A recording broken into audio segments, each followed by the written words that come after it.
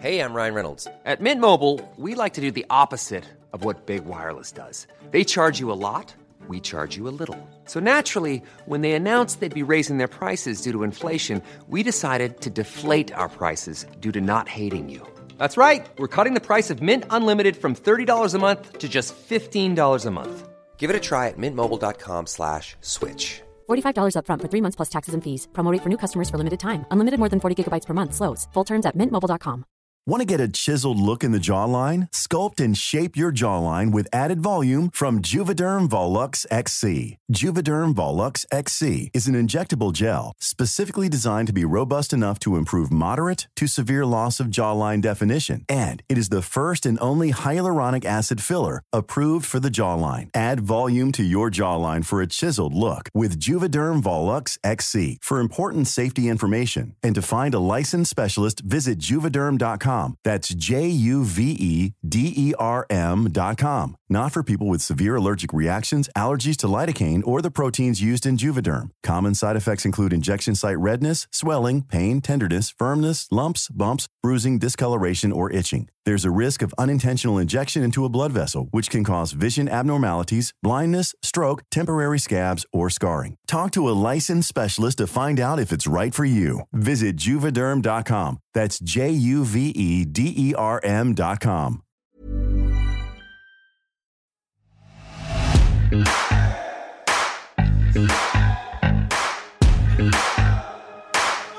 Hello glowworms, and welcome to a surprise bonus edition of The Vanity Project. This episode is not part of Season 1, and it's not a part of Season 2, which will kick off in the spring. This is just a wee sly extra sit-down with one of Scotland's most beloved comedians. The opportunity to chat to Karen Dunbar came up as she prepares to launch her new BBC show, Cancel Karen Dunbar. It's live on BBC Scotland at 10 p.m. on Thursday, 24th of February, and after on BBC iPlayer.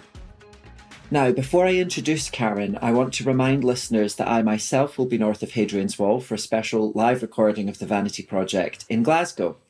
It'll be on Wednesday, 23rd of March. It's part of the Glasgow International Comedy Festival, so I'll be joined by comedian Scott Agnew, drag queen Alice Rabbit, and parliamentary business permitting, MP Alison Thewlis of the SNP. She's the MP for Glasgow Central, so it's going to be a fun, lively night, smack in the heart of the city, in the Merchant City. Take a peek at my social media for more information and to get yourself some tickets. Karen Dunbar, one of Scotland's finest lesbians. She has performed on stages in London, New York, all over the place, and in works as diverse as Shakespeare, Oscar Wilde, and Calendar Girls. But of course, she's best known for being one of the stars of Chewing the Fat and later her own The Karen Dunbar Show, as well as comparing the opening ceremony of the 2014 Commonwealth Games in Glasgow. She's presenting a new show on the BBC, Cancel Karen Dunbar, in which she considers how a comedian navigates taste and offence in the current cancel culture climate. Thank you for joining us today, Karen. How are you doing? Hello, Vanity. I'm quite chirpy. The sun's out, considering we were visited by Dudley and Eunice and some other Storm Derek or something. I don't know who it was, but the sun's out now, so I'm good. Well, I'm pleased to hear that. What's your inspiration then for taking on a show, a documentary, where the subject is cancel culture? Well, let me take you back. During the lockdown, I was going off my head. That's the short version. And I started, excuse me, I always had an idea that I wanted to work with hip hop and rap music. I know, believe it or no, that is true. Anyway, long story short, I started to do rap workshops on Zoom, and I was doing within different communities, which I'm still doing, by the way, loving it. It started off as a wee project, now it's a fully fledged business, which is brilliant. And I was working with a group of LGBTQIA plus elders. And one of the participants who were in that group, who belong to that group and have been for a while, were saying the group's name and the LGBTQ, and they forgot the letters. They got mixed up. And I laughed a bit and said, don't worry, I get mixed up as well. Sometimes I just say the gays. Yes. And one of the participants said, I find that offensive. And I said, the gays? And they said, yeah. And I said, I'm a gay. I don't understand what's offensive about that. So we started a conversation on that. And some of this, I thought it was relevant what they said, but also I was still left a bit, I don't know. Anyway, so the upshot of that was I went to the BBC and said, I don't know what to say anymore that isn't offensive. And I'd like to go and explore that. And they said, go, my child, go. And I made the documentary. That's what spurred it on, but it was coming for a while, Vanity. Yeah, absolutely. I mean, because your golden moments in comedy were, I mean, the Karen Dunbar show, when I started at university in 2006 is when I started. I think the show had just finished or was in its 4th or 5th season. And like all of my mates, you know, we would put on the clips. I remember when YouTube was very young, you know, because it seems silly to say that now, but I remember when YouTube first launched and like I was in high school in 2004 or something like that. We'd see clips of it. But the tastes for what's acceptable in comedy obviously do change with the times. And there seems to have been, not even so much in the past 15 years, but in the past 5 years, a big change in what people feel comfortable laughing about or what people feel comfortable making jokes about. Mm-hmm. So that's something that obviously you would be aware of now that you're, you know, yeah. You're a village elder yourself, Karen. Well, I mean, when I started working with that group, and the person who this is, well, we're a group of LGBTQIA elders who are, you know, ages 50 plus, and I was like, I'm fucking 49. And I'm 50 now, by the way. So yes. So the short answer is yes. And pardon my sweariness, but it might slip out, Vanity, because I'm just trying to be authentic. Well, that's fine. You can swear all you like on this podcast. Oh, fucking good. But so yeah, I've watched decades of comedy changing now. Some of it has changed, and some of it I think has and will always be fundamentally funny. I mean, we're still laughing at Laurel and Hardy stuff. I don't know, is it 100 years later? Yeah. But it's not far off that, do you know? And a lot of that, so that slapstick kind of stuff, we'll still laugh at. I mean, although the clock's on it, though, it wouldn't surprise me at some point, maybe this year, the way things are going, with somebody saying, Laurel and Hardy, how offensive that is. It's sizist, or, you know, there'll be something in that, because there is a way to find offence in absolutely everything. Yeah, there is. So, and that's, I think, what the challenge of this is. It's quite paradoxical. There's so much contradiction in it and I think we're trying to find a stock answer for what is right and what is wrong. Uh-huh. And that's the problem. That's what folk aren't fighting. This is just my opinion, and you know what they say about opinions. Opinions are like assholes. Everybody's got one, and nobody wants to hear anybody else's. But the idea that we're going to find the right and wrong is what the challenge is. Know who is right and who is wrong, but why we continue to be so binary. Well, I think that one of the things that when you go into a comedy show now, obviously there's a lot of discussion at the moment about the responsibilities of a comedian. Mm-hmm. But I wonder, what are the responsibilities of an audience? Because I think that when we go into a comedy show, part of what we should be accepting is that this is not a place of answers. It's a place of questions. You know, you're allowed to wonder why you found something funny. You're allowed to go out and go, gosh, why did I find that man falling over funny? Was it because was it because of anything? Was it because of X, Y, Z? You know, comedy is a way of discharging your tensions around a subject, but it should also be thought-provoking. It seems to me that the attempt to make a black and white situation out of comedy misunderstands what comedy is actually about. I totally agree with that, and that's really well put, Vanity, because I hadn't quite thought about it like that, but that's true about the reflection of the subject matter, different subject matter as well. But when you say the responsibility of the audience, and I think to a degree that's relevant, but I think if we dig underneath that a wee bit, we're looking at the responsibility of people, of human beings. Yeah. God love us. But, do you know, we're on a hiding to nothing if we think that we'll get to a certain age or a certain level of information, knowledge that will then inform our ability, responsibility, the ability to respond. A lot of the time, laughter is a pack noise. It's a herd noise. It's like if everybody in the field's mooing, I'm going to just moo along with that so that I'm in the pack and don't get picked off by the wolves from the sides. Yeah. So I don't know if we were able to take that into account. There's a great quote that I heard recently. I can't remember who said it. I wish I'd made it up. However, and it says, we have Neanderthal emotions, medieval customs and godlike technology, and we don't fucking know what to do with it. We don't know how to cope with that as entities, as separate entities. It's too much for us. And emotion will always trump logic. So I can hear something that my logic thinks that's unacceptable, and the emotional response, as you say, that will still laugh for somewhere, because there's only, I'm right off on one now, so you feel free to come in and stop me. But there's only, I don't know if it's roughly 10% of our thinking is our consciousness. That's the tip of the iceberg. That's why I'm doing that. I'm putting my hand up on Zoom now like some kind of preacher. But, like there's 10% of that is our consciousness, and the rest of that is subconscious messages, memories, hidden stuff, smells, everything's in there. And then if I laugh at something that seems objectionable, for me to go away and look in the mirror and say, who the fuck have you become that you're laughing at that, you're a terrible person? All I'm going to do is compound that guilt and that suffering in that and suppress that.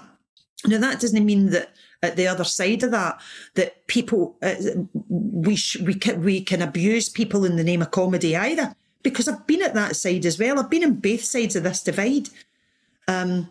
So I think we are at very early stages of trying to evolve emotionally. And God love us, it's just like watching toddlers. And I'm one of the toddlers. Don't let me put across that I've grown up in this and I am observing from a fucking, deified position. Far from it. I'm like, look at us all. Look at us all buying shite we don't need with money we don't have to impress folk we don't know because we're fear. Yeah, but I sometimes wonder if that the attempt to impress the people we don't know, which is obviously, there's something about humans we vie for status. People want to feel secure within communities. And one of the ways that you can signal your value or your goodness to your community is by being the most offended by XYZ comedy routine. So I find sometimes that when people are really kicking off about how upset they are about a joke a comedian who they don't even like made, I'm like, what's it to you? It surprises me that people invest their feelings in it. And sometimes I think that online you get this gladiatorial situation where people are kind of in the arena showing off how good they are by how upset they are.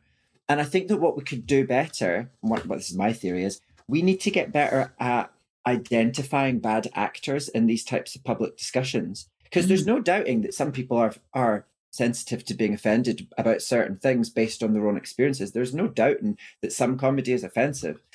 But it's when things get hijacked they become inauthentic. If I said a joke on stage that, and I have to say, for some reason, I've been performing for 12 years and I've managed to go without really ever being pulled up for saying anything offensive on stage.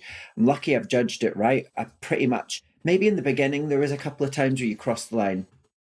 But, I don't want to upset anybody. And if somebody wanted to talk to me after the show, I would listen to them.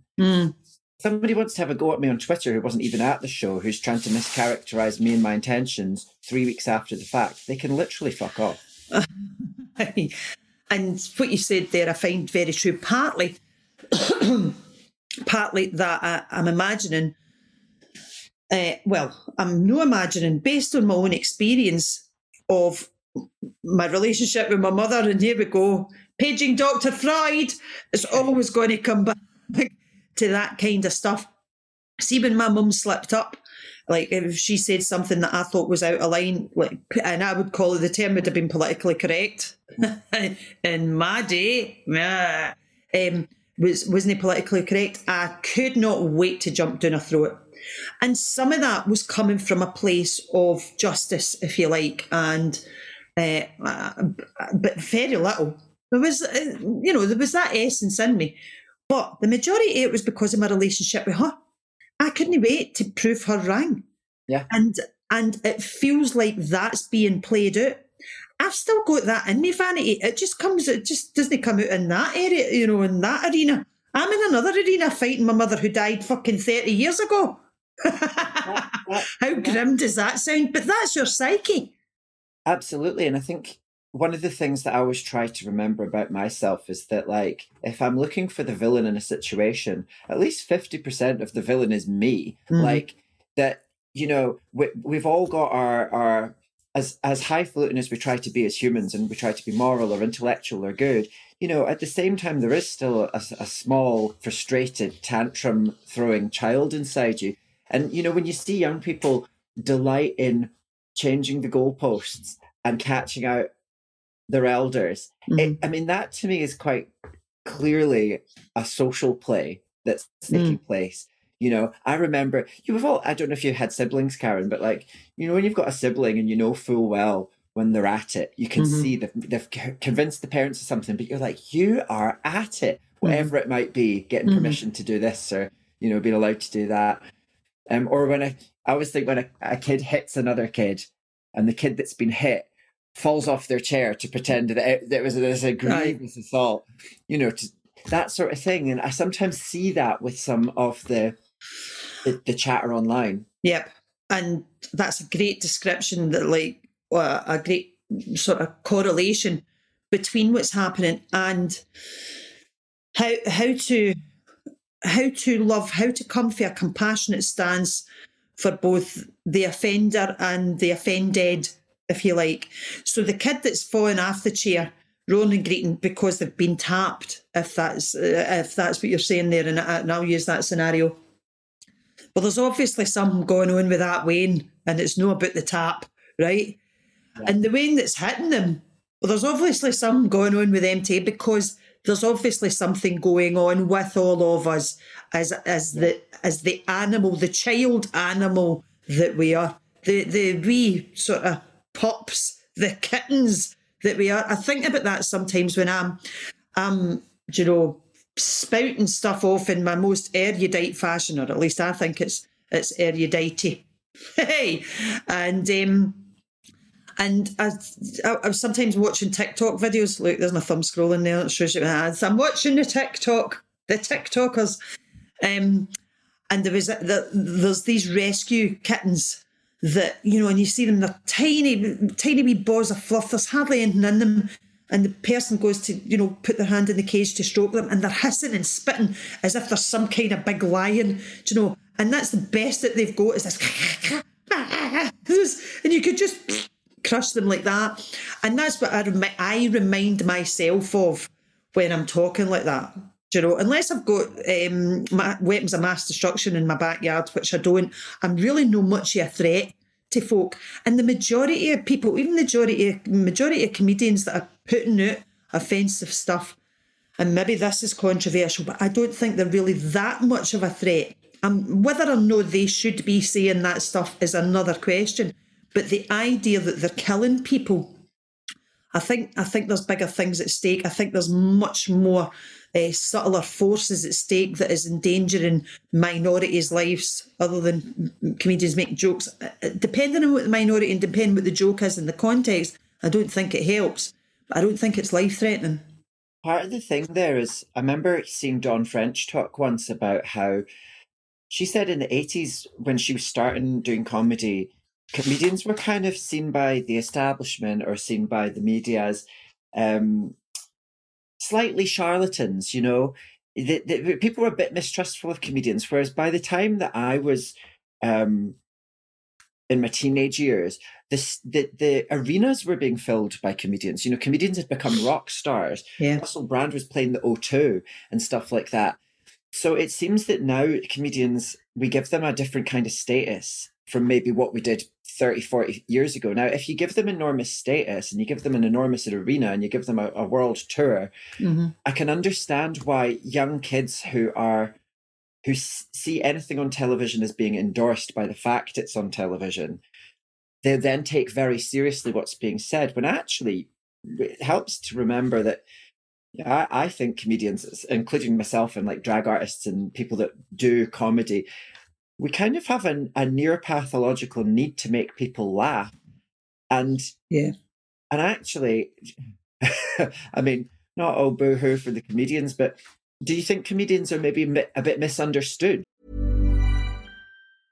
Life is full of awesome what-ifs, and some not so much, like unexpected medical costs. That's why United Healthcare provides Health Protector Guard fixed indemnity insurance plans to supplement your primary plan and help manage out-of-pocket costs. Learn more at uh1.com. It's that time of the year.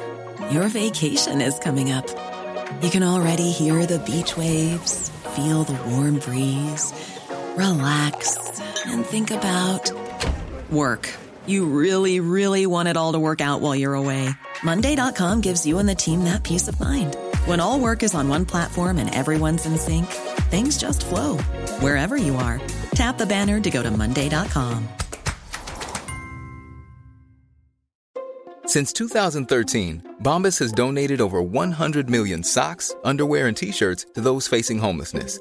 If we counted those on air, this ad would last over 1,157 days. But if we counted the time it takes to make a donation possible, it would take just a few clicks. Because every time you make a purchase, Bombas donates an item to someone who needs it. Go to bombas.com/ACAST and use code ACAST for 20% off your first purchase. That's bombas.com/ACAST, code ACAST. Many of us have those stubborn pounds that seem impossible to lose, no matter how good we eat or how hard we work out. My solution is PlushCare. PlushCare is a leading telehealth provider with doctors who are there for you day and night to partner with you in your weight loss journey. They can prescribe FDA-approved weight loss medications like Wegovy and Zepbound for those who qualify. Plus, they accept most insurance plans. To get started, visit plushcare.com/weightloss. That's plushcare.com/weightloss. Well, I think yes to all of that.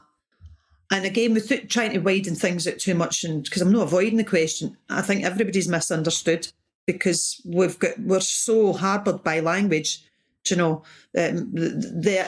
even this interview on Zoom, which I'm really enjoying, and we can connect to the degree that we can, would be there's a different level of connection when we're person to person, Vanity, because we lose a lot. I mean, I can't smell you for here, and I do like to smell a person, you know. So I'm losing sensory, information. I'm giving to a certain degree. Pheromone, actually, Karen. Well, yeah, is it flora fauna, lily of the valley? It's something. Well, it's mine's is a mix of coca noodles and a cup of soup. You wouldn't want to be near my scent anyway. But so I think that is. It's like, again, back to that. What is the context? What is the motive? Whether it's a comedian saying it or anybody, why do I want to joke? And what you said there, about being almost pathologically making people laugh, I totally identify with that. As a kid, I mean, I would have thrown myself out the window if I thought it would have got a laugh. Yeah. And what I was trying to do in that, window aside, was to connect, because I saw how laughter connected people. It felt like they were all, singing the same song for a minute or two, so there was sounds very airy-fairy, but there was a vibration in that was quite pure, and I wanted to not only be part of that, but I wanted to control that. Mm-hmm. And part of the reason I wanted to control that was because a lot of that laughter was at me. I was really badly bullied as a kid in the street, so I felt, that young age. So if I can't, there's no way to process the emotions for that bullying.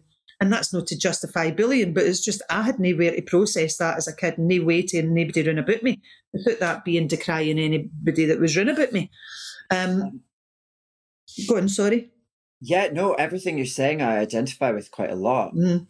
I was just curious because when we talk about like when being younger, I know that you were adopted. Yep. And as was I when I was 4. So I know that anybody that's a performer probably could there's probably a therapeutic reason. They could come up with a therapeutic explanation for why they're a performer. You know, the kids that want adulation, they crave that. And because the phrase you've used before, which I love, is that you didn't think of yourself as an attention seeker, you were a connection seeker. You know, I know that kids with complicated childhoods will often crave, you know, different types of attention. So it resonates with me, because I see that from my own perspective as something which is, I developed a personality that people would like, hopefully. You know, and part of the exchange was, well, I'll make you all laugh, and then we'll be friends, and then you'll like me. And that was part of the deal. Well, obviously we're adults, so that means, you know, we take greater responsibility for our words and stuff now. And that's part of what your documentary is about. You're trying to examine what to do next in comedy, because what's going to be not just safe, but right. Yeah, and the documentary looks through a comedy lens, but it's on a deeper level, it's much more personal. Because what my desire is as a human is to try and connect to people. That's what I want to do, is to try and connect to them and allow them to connect to me. Whether that sounds airy-fairy or not, that's the truth of it. And it's the balance between trying to connect to people and stay authentic. Yeah. So authenticity is the new buzzword. You know, authenticity is the buzzword. The new trauma-informed, that's another one we'll be hearing much more about. I mean, get a year and we'll be getting Tesco's own fucking trauma-informed lasagna and stuff like that. So, you know, as soon as something tips into popular culture, it gets commodified. However, there's no harm necessarily in that, and raising awareness. So in that authenticity, how can I express what I think and what I feel at that moment, because these feelings, thoughts, beliefs are subject to change as well, and it doesn't seem that we allow any time frame for people to change their opinions either. If they've said something once, then that, you know, if they said something racist in 1987, then they are now a racist. And so within that, how do I express that at that time, but also be mindful of other people's positions, and to try and put that across in a way that connects me to them, to say, this is who I am. And there's a part in the documentary where, I'll not tell you the whole scenario just for time, and there's no need to if you watch it on Thursday night, but plug. But one of the sketches in the Dunbar show really upsets a member of the audience. And I'm saying I was able to, not like some great doyen of emotion, but I was able to sit in that. It was really uncomfortable, but I sat in it with them, you know. I didn't try and put it back on them. I was able to connect, and I was actually able to identify what it was. I had the same similar stuff. And yet at the same time, I had to say to them, I find that funny. I still think that sketch is funny, and I'm asking you to try and connect to me as a person who thinks that's funny. The same way as I'm trying to connect to you as a person who's upset by that. Yeah. And that's the work. The work isn't finding out who's right and who's wrong. The work is in how can we compromise on this. And in that huge middle ground, there are the extremes that need to be stopped. It feels like there's the difference between offence and harm. And there's some things putting out there that have the potential to cause real harm. But now it seems to be, you know, Laurel and Hardy is harmful. But it's that I'm struggling with that. It's a question of trust, isn't it? Because, and that's one of the things that, funnily enough, everyone thought the internet was going to bring us closer together. We'd all know what everyone's thinking all the time. But I always think it's like the Tower of Babel. I mean, you know, I don't really need to know what everybody's lunch looks like and what everybody's opinion on the Ukraine is, unless they're, you know, qualified to have one. And I mean, we're all allowed our opinion, but as you say, we don't all need to pay heed to people's opinions on these things. And I just feel like there's this enormous racket going on all the time of noise. And because people can see more of one another than we ever really had a right to or a business to, it's left a lot of people feeling like everyone around them is a potential agent of harm. And so there's no trust. And that's when you're sitting with somebody who hasn't found a sketch funny, you're asking them to trust that it wasn't made with ill intent. And that even though you find it funny, that doesn't mean you're trivializing them or their pain. It's just that, you know, two things can be true at once. It can be funny for some people. Aye. And there's an awful lot of stuff I don't laugh at, Vanity. And I'm trying to think, it's interesting. I'm watching myself. I'm a great observer of myself. I think I'm the most fucking fascinating person I've ever met. And I love to think what is going on in me. And partly, I'm saying that with kind of a mock arrogance, although I'm sure there's real arrogance in there as well. But also, it's in an attempt to continue that combination of connection and authenticity. Because without, again, sounding too airy-fairy, that's where my peace lies. Yeah. It doesn't lie in anywhere else. Yeah. It lies in that heady mix, that eclectic key of authenticity and connection. And when you said there about, and pardon me if I'm paraphrasing, but the overwhelming of information that we've got about knowing everything that everybody's thinking, I think the problem is that we don't. We're overwhelmed with masks. It's, so it's not what everybody's thinking. It's what everybody thinks other people want to them. think that. Yeah. And that's the problem. Part of it is very true. We don't need to know what everybody's thinking. My God, if everybody knew what I was thinking all the time, I'd be in the jail. Yeah. The jail, and I'm no alone. There'd be hardly any of us out on this side of the bars. Yeah. It's a good job you don't get jailed for what you're thinking yet. But the clock's ticking. So what do we do with that? How do we, again, airy-fairy, is it? But how do we hold each other in that? Because we as a society are becoming so fragmented. It was happening anyway, and then the lockdowns and the pandemic has exacerbated that, cubed that. It's stratospheric now, that level of fragmentation. So there's no coincidence that cancel culture, whatever that means, has went through the roof.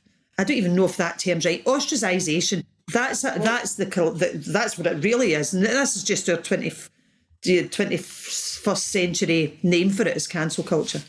I wanted to ask you about, even the term cancel culture, because obviously it's a focus of the documentary, but some people will claim, I think somewhat manipulatively will claim that cancel culture doesn't exist. So for you, the definition of cancelling, of being cancelled, is ostracised, made a pariah, shamed. Yeah. It's the village stalks. That's what it is now, except the village is global. Darren McGarvey, the rapper Loki, used a great term called industrial strength shame. So the public shaming, that exists. That was there when we were coming out the trees. And so this is just the manifestation of it now, and it is global. If I did some, as a kid in the 1980s, if I did something shameful, whoever fucking deigns it to be shameful, but if I'd done that, then everybody in the street knows, but no everybody in the school knows, and no everybody in the town knows. Right. Certainly nobody in Glasgow's giving a shit, because I was brought up in here. So, but whereas now, that's just instantly with the hit of a thumb. Yeah. Reaches an audience of, well, potentially, I was going to say 7 billion. I don't know if we've all got phones, and I don't know if we're at 8 billion yet, but the majority of the world, can get access to that. So it's what is that about, and how can we mediate that? Because whether cancel culture exists or no, whether that term is a misnomer, the public shaming and ostracisation certainly is. It's a way to make you conform with the tribe. Day with the tribes, that's tribal. Day what the tribe does so that you stay in the tribe.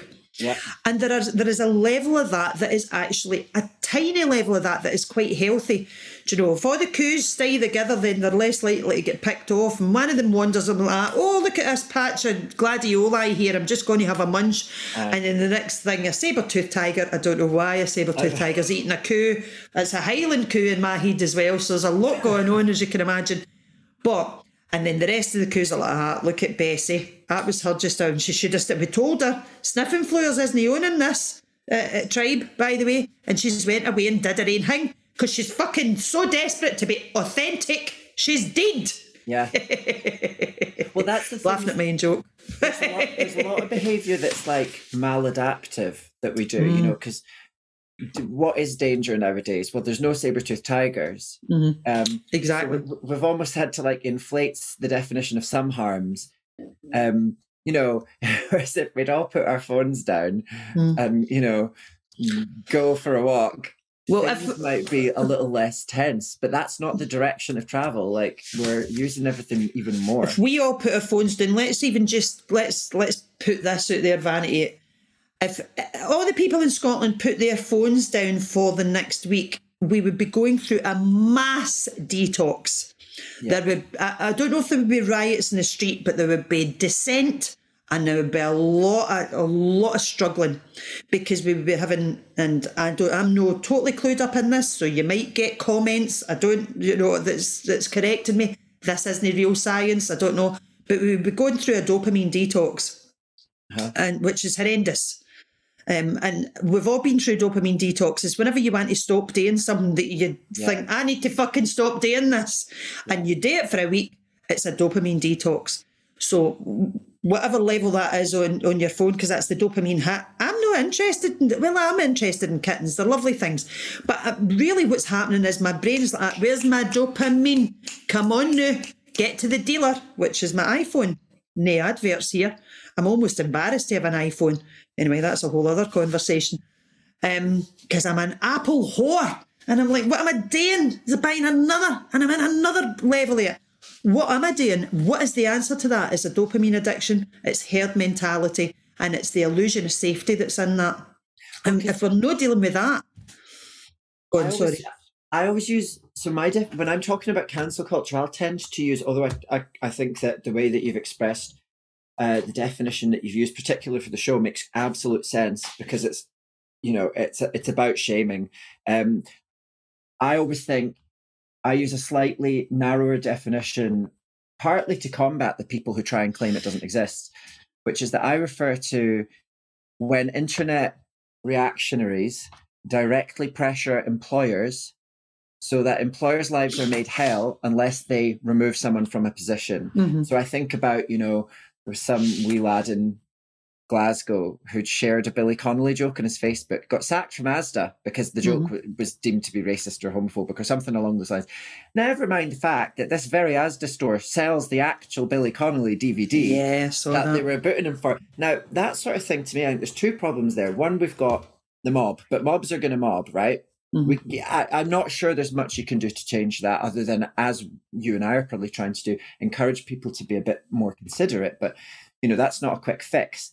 That's expecting a sort of change in good manners almost. Mm-hmm. The problem, I think, is that businesses, it's all too easy for a business to just capitulate for an easy life. Totally. And I understand why. If you're the manager of the local Asda and there's 30 people on Twitter saying that you're a racist and your employees are racist, I can understand why they bottle it. That sort of thing, I think, is like, that's what really gets me, because there's one thing to have been socially shamed, but it's another to be, maybe financially ruined, or that everyone Googles your name and finds out that you're unemployable. And this was, I went and sort of protested this version of cancel culture myself a few years ago and got cancelled for doing so. But for me, it's a compassionate case that I make. Can I ask you, Vanity, how was that for you? Not to take you away from what you're saying, because I'm interested, but when you say and got cancelled myself, well, tell me what happened and what happened to you in that personally, if that's all right to ask. Yeah. No, I mean, for me, this was about three years ago, and I had seen, probably as you had seen, this sort of mood change online that cancelling became socially acceptable. It was basically a socially acceptable form of bullying. Mm-hmm. And in London, where the performance community is can be very trendy and up to date with the newest idea, you were seeing every month there was another person getting cancelled in the more broad sense. So I attended a free speech rally, which in my own hindsight, I think was a convoluted form of protest, because I was sharing a platform with people who themselves were actually in many ways unsavoury. But then I got cancelled for having been there, and also willfully mischaracterised, I think, by people too, which is difficult to process. I think for me, what made that difficult was that people went to venues I worked in, and people I knew went to venues I worked in, and were calling them up saying, "You need to cancel Vanity for the Eurovision show, and I'll take her place," and just really catty stuff.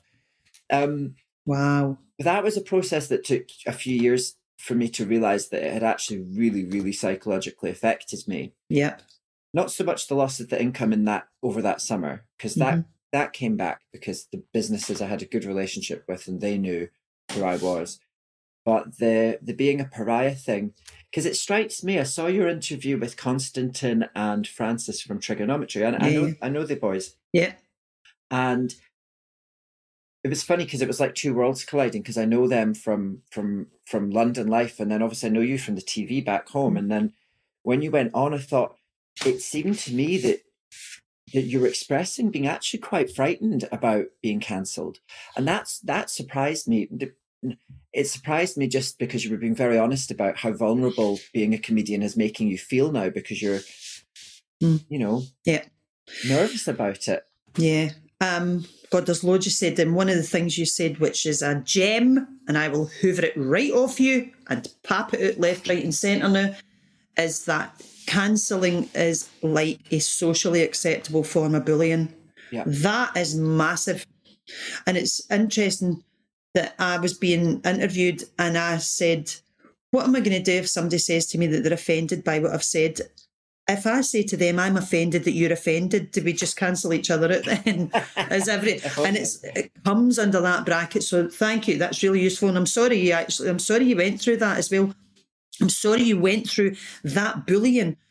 As I am sorry for anybody that's going through that bullying and whoever is saying that. But anyway, I'm off on one there. The fear that I have is, it's partly as in my career as a comedian and what I do next and what I say, but because I'm still to a certain degree recognisable in the street, it's not about what I'm doing now, it's about what I might have said before. Yeah. And that being dragged. So me doing this documentary felt like a potential expose of myself.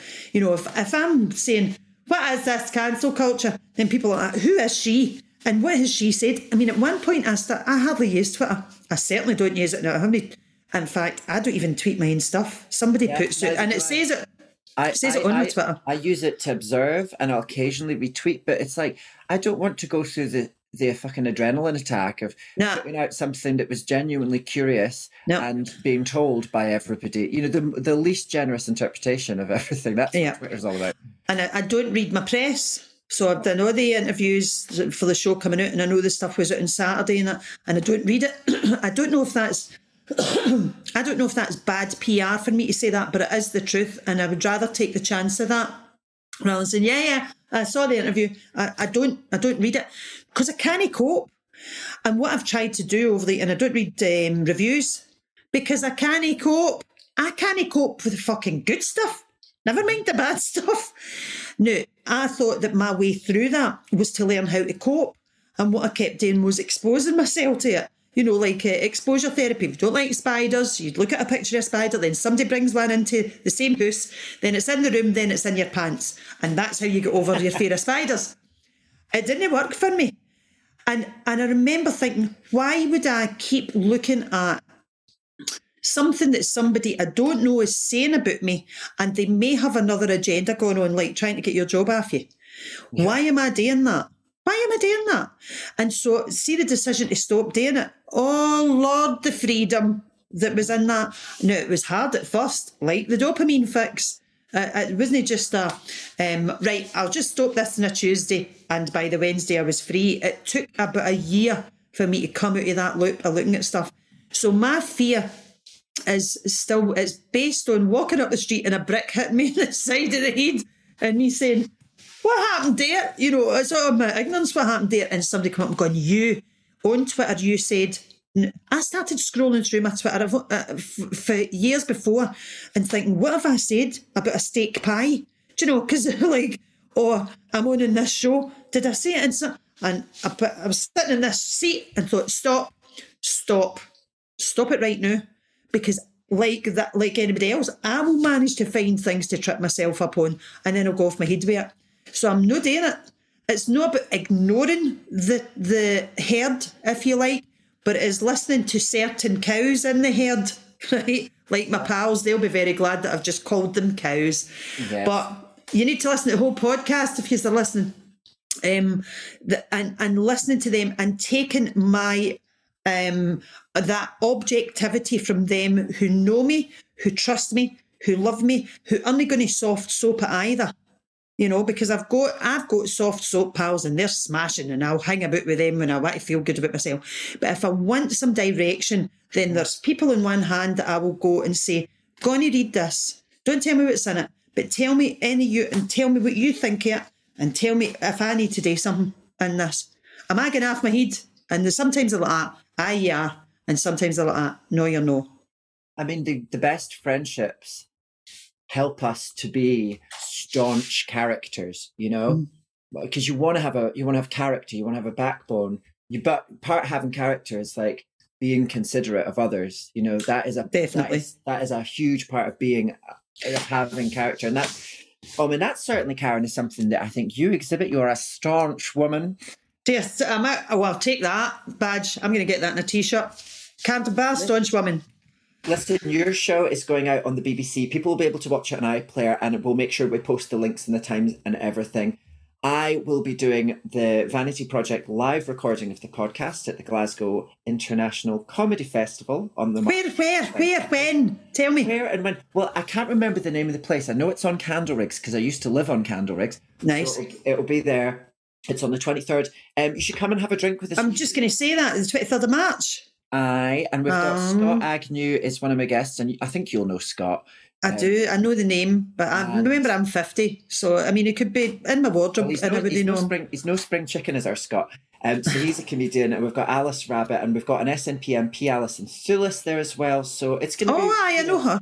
It'll be cool to do it in front of a live audience, because as I'm sure you appreciate, we've missed those. Yeah, definitely. Especially in Scotland, because I've been playing live crowds in London for the past 6 months or whatever, but I think in Scotland people are like glad to be getting back to shows. Definitely. Well, I would, if I can, I'll be there. I'd love to come and see that, because it's been great chatting with you the day. Thanks so much, Karen Dunbar. Thanks, Vanity.